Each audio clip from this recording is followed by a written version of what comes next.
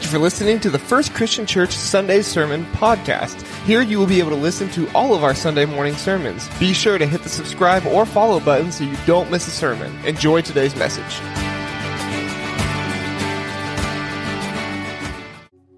Happy Thanksgiving. That's pretty good. Just super excited about eating tonight. 6 p.m. Peggy Michaels is heading that all up, and I hope you'll join us. It's just a great time, a family gathering. I don't get up and say anything. I don't preach anything. It's just a gathering where we eat together and we share together and enjoy one another's fellowship. If you're in the room with us today, I'm just super excited that you're here. It warms my heart because when I step up here, I remember what it was like through COVID. And it was like the worst snow day at church. And now that you're coming back and it's warm and it's friendly, and I hear people say, this is the most friendly church I've ever been in. And I take that as a deep compliment of your faithfulness and your commitment, and you're willing to reach out. And it warmed my heart this last Monday morning as the fifth graders and a few of our staff loaded up the trucks with your generous gifts, groceries for the food pantry. And some of our folks that volunteer in our food pantry said to me that the food pantry people just really, really appreciate your generosity. And they attributed that to me. And I said, that's not about me. That's about what you all have done and what God has blessed you and the difference that you make in doing that. And I hate to even say this because I really don't like to even talk about Christmas before Thanksgiving, but I'm going to take a moment. And if you're joining us online, please forgive me, but this is about you as much as it is about everybody in the room, is that this is the year where we are rebounding strongly in our attendance and in our worship services, and we're super excited about that. But some people still aren't back yet. And I think that we've become an agoraphobic culture where we're afraid to gather. And that's a shame. And I know there's some challenges and there's some fears still going on. But I have with me our communications team has designed these cards. I'm going to carry 4 or 5 of them in my pocket at all times. And when I see someone either that's not attending church or used to attend church here and haven't since the pandemic, I want to say, hey, I miss you. Here's our Christmas Eve services. We're doing 4. And also on Sunday morning, we still have church services at 8:30 and 11. And we would love for you to be a part of us. And you can keep your distance. There's still room up in the balcony where you can keep your distance, and maybe down here up the front. But there's something about gathering that we were commanded to gather. Where 2 or 3 are gathered, He is there in the midst. And if you're at home and that's the only way you can do this, or you're just checking us out, I totally get it, and I love it. And I hear people all the time that can't be here, and they follow us online. And so we're really happy that occurs. But please to understand, there's just a different experience, and there's an intimacy in being in fellowship with community. And saying all of that, I want to ask you a question this morning. And the question's this, and I've got a few questions to ask you, so this is not the only one. But how much would you give to change someone's life? How much would you give of yourself, your time, your talent, your treasure, your talk, to change someone's life? Now, this is personal to me because I have some old friends that I've had for over 30 years, and one of my friends, from the time he's had kids, they had to adopt kids, and they've raised kids, and their kids went 2 different ways. And one of their kids, he spent over $500,000 in rehab trying to help this kid. He gave $500,000 to try to help this kid through drug rehabilitation. And the child is still homeless. And just a couple weeks ago, I was having a meal with him, and I said, how are things going? And this is where his heart is broken. He said, I don't know what I could do. I don't know what I should do. And I just lean in and talk to him, and emotionally it's frustrating. And the young person is dangerous even to be around. And at the same time, we can't give up hope, but at the same time, there has to be some boundaries there. But the question, becomes, how much do we give to change someone's life? And I'm happy that we're involved in a church that sees globally and gives globally. That the mission of God is greater than just Brazil, Indiana, or even the Wabash Valley, or even the state of Indiana, but it's global. And I don't know if you realize this or not, but there are over 700 million, let me say that again, 700 million Christians in the continent of Africa. In fact, Africa is sending out missionaries to other cultures to evangelize. Now, that's over twice the population of the United States. And they're not 700 million. There's probably not 150 million devout, committed Christians in the United States. Or we wouldn't be in the situation that we are. Because democracy is built on people being good and moral. And when that fails, democracy fails. And that's scary, isn't it? But we've got to recognize that what we give, whether it's some canned goods or some staples or it's a few dollars, it changes lives. And we've got to realize also as stewards of what God has given us, as He has blessed us, that stewardship says that God owns and we manage what God has given us. Because everything is from God and everything is for God. I wear an Apple Watch, and if I say certain words like I just did, the Apple Watch talks to me. I may have to take it off when I preach. So let me ask you this. This is another question. How open are you to give to people different than you? How open are you to give to people that are different than you? And a lot of times, the people who have the greatest need are way different than you all. I became a landlord about 15 years ago, and I didn't know that there was a culture that existed, and I was very naive. I learned a lot about folks that don't have savings accounts, don't have checking accounts, can't do those type of things. They actually exist in our community in the Wabash Valley. Some of you probably realize that. You work alongside of them. But I work with you all, and you are a population that takes all that for granted, just like I did. That exists. We just don't see it. Now, I've got another question. Have you, and this is hard for me to ask this today because just the environment, the atmospheric environment that we're in. Have you ever enjoyed the shade from a tree? How many of you? Have you ever enjoyed the shade from a tree?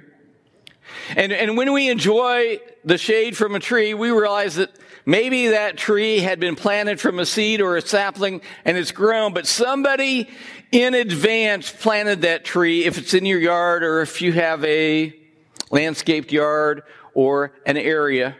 We have to realize that somebody thought ahead. And I don't know, how many of you have ever planted a tree? Anybody? A few of you? Probably not everybody, but a lot of you have. I have. And we know it takes years and takes cultivation and takes taking care of it. Now, I feel like when I walk into this building that somebody has planted a shade tree. I remember the first day I walked into the Family Life Center, into the gym as a youth pastor, and I was just so excited. because somebody had planted a tree, and I was enjoying the fruit of that gymnasium in youth ministry. And we played basketball and ran men's leagues, and we played in that gym, and we killed each other and dodged ball, and we swung from the rafters on ropes and knocked people nearly out, and we flooded it because we swung across swimming pools, and it was just so much fun. But I was enjoying something that somebody else planted that had a vision for. And when I came, there was a white round building that was an upside-down circus tent that had awful heating and cooling like we still do now. The adult wing is cold right now, but we're getting it fixed. But somebody had planted a tree, and I was enjoying the shade of that tree. And as we sit in the chairs that we sit in the place that we sit in, this used to be grass in front of that circus tent that we existed in. But somebody had vision and built this, and you are here now because somebody planted a tree, and we are enjoying the shade from that tree. And so if we enjoy that shade, then I hope that our thought is that we will plant trees that others that we don't even know, that we may not even enjoy because we only have a limited time on this planet, that we will plant for others. Now this morning, if you're wondering, we're going to look at Luke chapter 10, the Gospel of Luke chapter 10, and we're going to look at a story that we are very, very familiar with. And I want to set the context for this story, this parable that Jesus told. You see, there were people that didn't like Jesus, and they tested him. They tried to get him to foul up, to fail. And there was this lawyer. And now this is a different kind of lawyer because it's not the legal kind of lawyer that we are familiar with. This was a religious lawyer that studied the law of God, and he knew right from wrong, and he was testing Jesus, and he asked Jesus, Jesus, how do we inherit eternal life? And this is verse 25 of Luke chapter 10. And Jesus said, well, you tell me. He bounced that question back. And the guy said, love the Lord thy God with all thy heart, with all thy soul, with all thy strength, and to love thy neighbor as thyself. And Jesus said, well said. Well, the religious lawyer, wasn't satisfied. And he said, well, Jesus, who is my neighbor? And Jesus answered with this parable that you all have heard before. In Luke chapter 10, verse 29, if you're following along. But he, Jesus, the lawyer, but he, desiring to justify himself, said to Jesus, and who is my neighbor? Now I want you to think about this, because in the Greek, this word neighbor means that person near to you. Doesn't necessarily mean you're in your neighborhood. Doesn't necessarily mean somebody you know. In fact, the person that you're sitting next to may be your neighbor today. So look to the person to the right of you and say, hey, you look really good today. Whether it's true or not, this is one time you can lie. And look to the person to the left of you and say, you look really good today. Hey. These are your neighbors. They are near to you. And some of you are thinking, if you're sitting by a sibling, no way. Yes way. Jesus replied, a man was going down from Jerusalem to Jericho, and he fell among robbers who stripped him and beat him and departed, leaving him half dead. Now this is fascinating because everyone that was hearing this parable understood that this was a dangerous road that went from Jerusalem to Jericho. And in Jericho was Herod's winter palace, and it was a 17-mile road. And the rich people would have armed guards that would probably protect them. Now I didn't notice any armed guards coming in with you today. Now, the closest I have to a bodyguard is Mike Heaton, who's sitting out in the foyer. And I hope that he would protect me. So I'm really nice to Mike. But you would need someone like him to go down this road. That 3,300 feet of altitude that would drop was just a place where a lot of robberies occurred. And so they were very familiar. Jesus was telling a story, a parable, but he was also making it real. So today, in this story of the Good Samaritan, we're going to see three attitudes, and I want to ask you, which attitude do you identify with most? And the first attitude is this: what's yours is mine, I'll take it. That was the attitude of the robbers. What's yours is mine, I'll take it. I don't know if you've ever been around any robbers before, or if you've ever been robbed. We have some good friends. I grew up with some family friends that had been robbed in Memphis, Tennessee by gunpoint. They had been mugged. They were placed on the ground. Everything was taken away from them, and they were experiencing PTSD, and they never got over it in Memphis, so they moved back to Brazil, Indiana. Now, it wasn't a monetary move. It wasn't a good move, but it was a safe move because they were scared. And we typically, when we read this passage, we will buzz right by the robbers because we'll say, well, I wouldn't do that. We wouldn't do that. You wouldn't do that. But then it comes to that heart question of, how would I rob someone? How would I steal what didn't belong to me? And it could happen at work, when we're doing personal business rather than taking care of the business that we were paid to do. It could be through things that are available at work that we just utilize for our own personal use. It could be through the IRS, which I'm not a big fan of the IRS, but when we sign on that line at the end of our tax statement, we're signing off that everything we said in that and what we declared is true. And when we talked before God and as a Christian, like I preached about last week in Malachi chapter 3, verse 8, will a man rob God? And we've got to look deep inside of ourselves and say, am I robbing you, Father? For all the blessings have I received, have I stewarded them? Have I given them? Have I done with them what you would have me to do? You see, it's more of a matter of faith than it is a matter of finances, really. And the question then becomes, am I really faithful? Am I really faithful? Because you see, it's a heart issue. You need to have a heart for others, a generous heart. And if you ask the people around you that know you, would they say you are a generous person or not? Now, I heard a story, and it's interesting. It was about a couple of kids that they were vacationing in Florida on the beach, and two kids got out a little too far in the ocean. They got caught up in a riptide. For us Midwesterners, we don't really worry about riptides or even really know anything about them. In fact, we were out on a Mexico mission trip. We were doing some ministry, and we ended up the last day in San Diego, and one of my kids actually got out in a riptide. He was out with a group, and he got caught in a riptide, and he had to wait it out and float until he got out of the riptide. But he had enough sense to just be patient and to float and wait.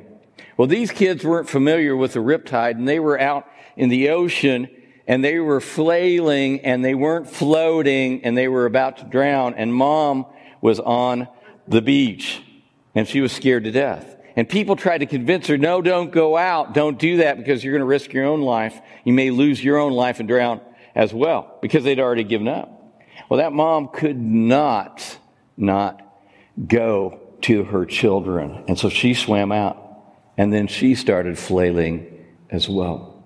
But there were a young couple, a nurse and a fireman, that were on the beach that day. They were having a picnic. And they gathered together a group of people, nearly 100 people, and they made a human chain. And they went hand to hand in the water and went all the way out in that riptide and pulled that family back in. They saved their lives. When I picture the body of Christ generously giving, I see it like a human chain that reaches out. And because we are together, we reach out and save people that are far from God, and their only way back is when we work together and realize what it's all about. In verses 31 and 32 of this passage, Jesus goes on and tells a story about some religious people. And I can relate to this because I could understand what Jesus is saying here, and it challenges me because I think I'm kind of religious. He says in verse 31, he said, "Now by chance a priest was going down that road, and when he saw him, he passed by on the other side. So likewise a Levite, when he came to the place and saw him, passed by on the other side." Here were two religious guys that had been in Jerusalem heading to Jericho. They had the genetics, they had the training, and they chose not to see that man that had been beaten up and left by the road. And we see the the second attitude here. You see, the first one was, "What's yours is mine, I'll take it." But their attitude was, "What's mine is mine, I'll keep it." And for us religious folk, that's a danger that we have. We've been blessed, and instead of being a conduit, we hang on to it. Because we all have reasons why we don't get involved in helping or serving or giving. A lot of times we're too busy, or we already gave, or the famous last words is, "Well, I've done my time. I've done my time. I've done my share. And so I'm done." That's the death of a church when we get that kind of attitude, because I sense in that an entitlement. Well, as long as we're still breathing and we're above ground, God's not done with you. Amen? You see, the Lord wants us to get involved personally. And this last week on Monday, when the fifth graders from Cornerstone came over and helped deliver those groceries to the food pantry, they got involved personally. And they were smiling and giggling and laughing. But in that moment, what you gave and what they were able to do made a difference in other people's lives. We've got to understand the religious leaders were more preoccupied. They had more important spiritual things to do than to help this bloody, naked man alongside the road. Folks, are we seeing the need? Now, I don't know if you've ever done this. Maybe you were walking in on the parking lot and maybe you saw a piece of trash and you didn't pick it up. Or maybe out in your lawn or in a public area, you've seen a piece of trash and you just kind of walk on by rather than pick it up. But you see what the religious leaders were doing in that moment was they were diverting their eyes away from that person that actually had need. Maybe we do it with the homeless that we see, or that person with that grocery cart with all their stuff in it here in Brazil, which actually exists, or in the Wabash Valley, the homeless. And we divert our eyes.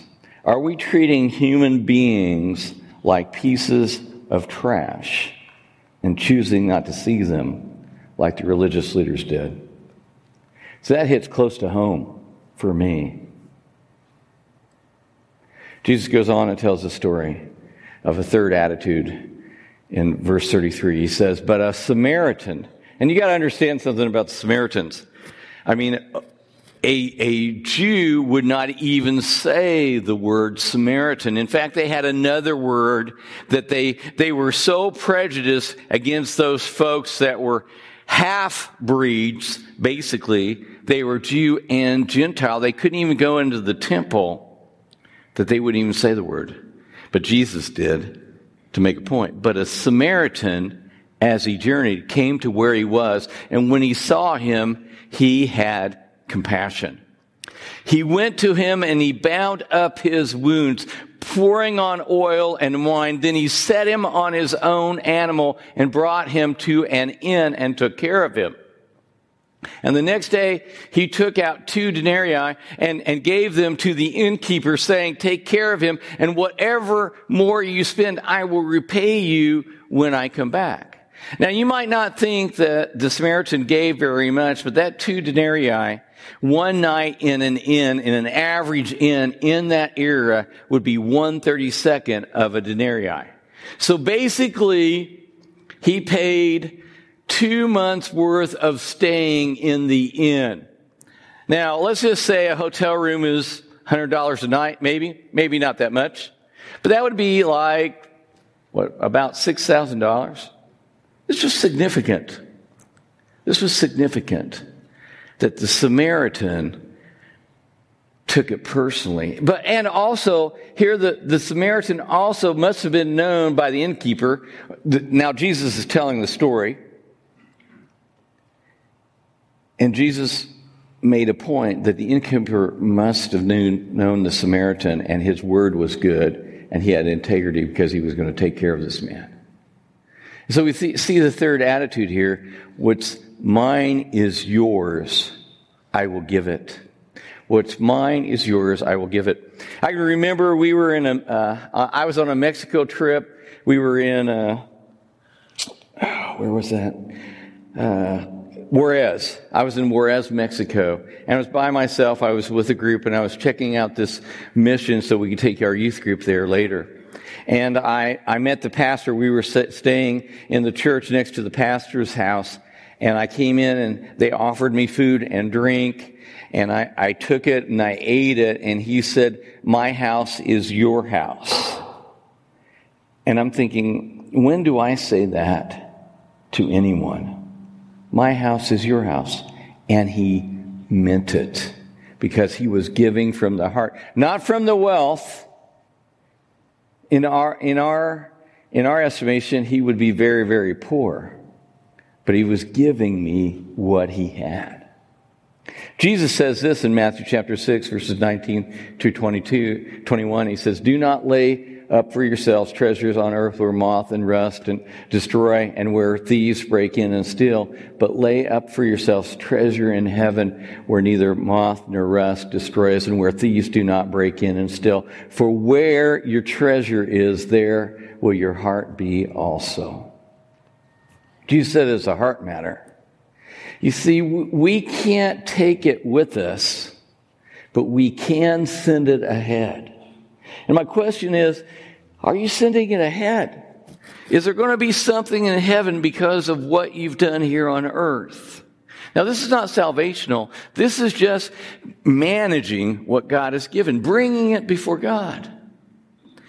See, your life is focused on sharing and giving just as God has blessed you, as a conduit, what we've received to share with others. Is it focused that way? Focused on sharing and giving just as God has blessed you. See, generosity is counterintuitive. It doesn't make sense. How can I give away and receive, and how can I bless when I'm giving away? Now, what I'm preaching is pretty heavy, and some of you are maybe feeling a little bit tough. I want to ask you, are you up for a little bit of a challenge this morning? Kind of fun. Let's do something fun. Are you with me? All right, everybody raise their left hand. Okay, I'm counting. This is an old enough crowd to know whether you got your left hand or right hand. If you're sitting next to someone and they're a little confused, help them out. All right. So I want you to make a square with your left hand. Make a square. Just make a square. This is everybody should participate. You can make a big one or a small one, depending on that. Now I want you to introduce your right hand, and I want you to make a circle with your right hand. Can you do it? I wish I had a video of this. This would be great to post on Facebook. Can't do it, can you? You just can't do it. Here's the deal. This is the way it feels when you give for the first time. It feels awkward. It feels abnormal. It doesn't make sense. It's counterintuitive. But understand, work through that feeling because it will come to make sense. And you will be more like God. Because you remember the Bible verse that everybody knows, John 3:16, for God so loved the world that he gave. And where would we be if God had not given his son for us? We wouldn't be sitting here today. In verses 36 and 37, Jesus says to the lawyer, which of these three do you think proved to be a neighbor to the man who fell among the robbers? And he said, the one who showed him mercy. And Jesus said to him, and he cut to the heart, you go and do likewise. That's what we are to do. Which of these three attitudes is reflective of how you typically live? What yours is mine, I'll take it. What mine is mine, I'll keep it. What's mine is yours, I'll give it. Peter said to Jesus one time in Mark 10:28 and 31, he said, see, we've left everything and followed you. And Jesus said, truly I say to you, there is no one who has left house or brothers or sisters or mother or father or children or lands for my sake and for the gospel, who will not receive 100-fold now in this time in houses and brothers and sisters and mothers and children and lands, with persecutions and in the age to come eternal life. But many who are first will be last, and the last first. And the psalm writer wrote in Psalm 119, incline my heart to your testimonies and not to selfish gain. Turn my eyes from looking at worthless things and give me life in your ways. Maybe it's time to plant a shade tree for someone else, that they may enjoy it in the future to come. Today I want to challenge you, on Thanksgiving Sunday, if you've never started tithing, I challenge you to start tithing and test God. Try it for 3 months. And when you do, please email me, because you're going to have a story of what God has done in your life. Challenge. Now, if you're already tithing and giving in that way, you get it. You understand it. I would challenge you to do something differently in your life if you're not already doing this. I'd say, carry around an extra 20 or extra couple 20s or 10s, or maybe you're a Texan and you might need to carry some Texan 10s. You know what those are? Those are $100 bills. You said, Chris, somebody might rob me. I don't know. I don't think so. But here's the deal. It's just ask God to reveal in your heart who has a need and give to that.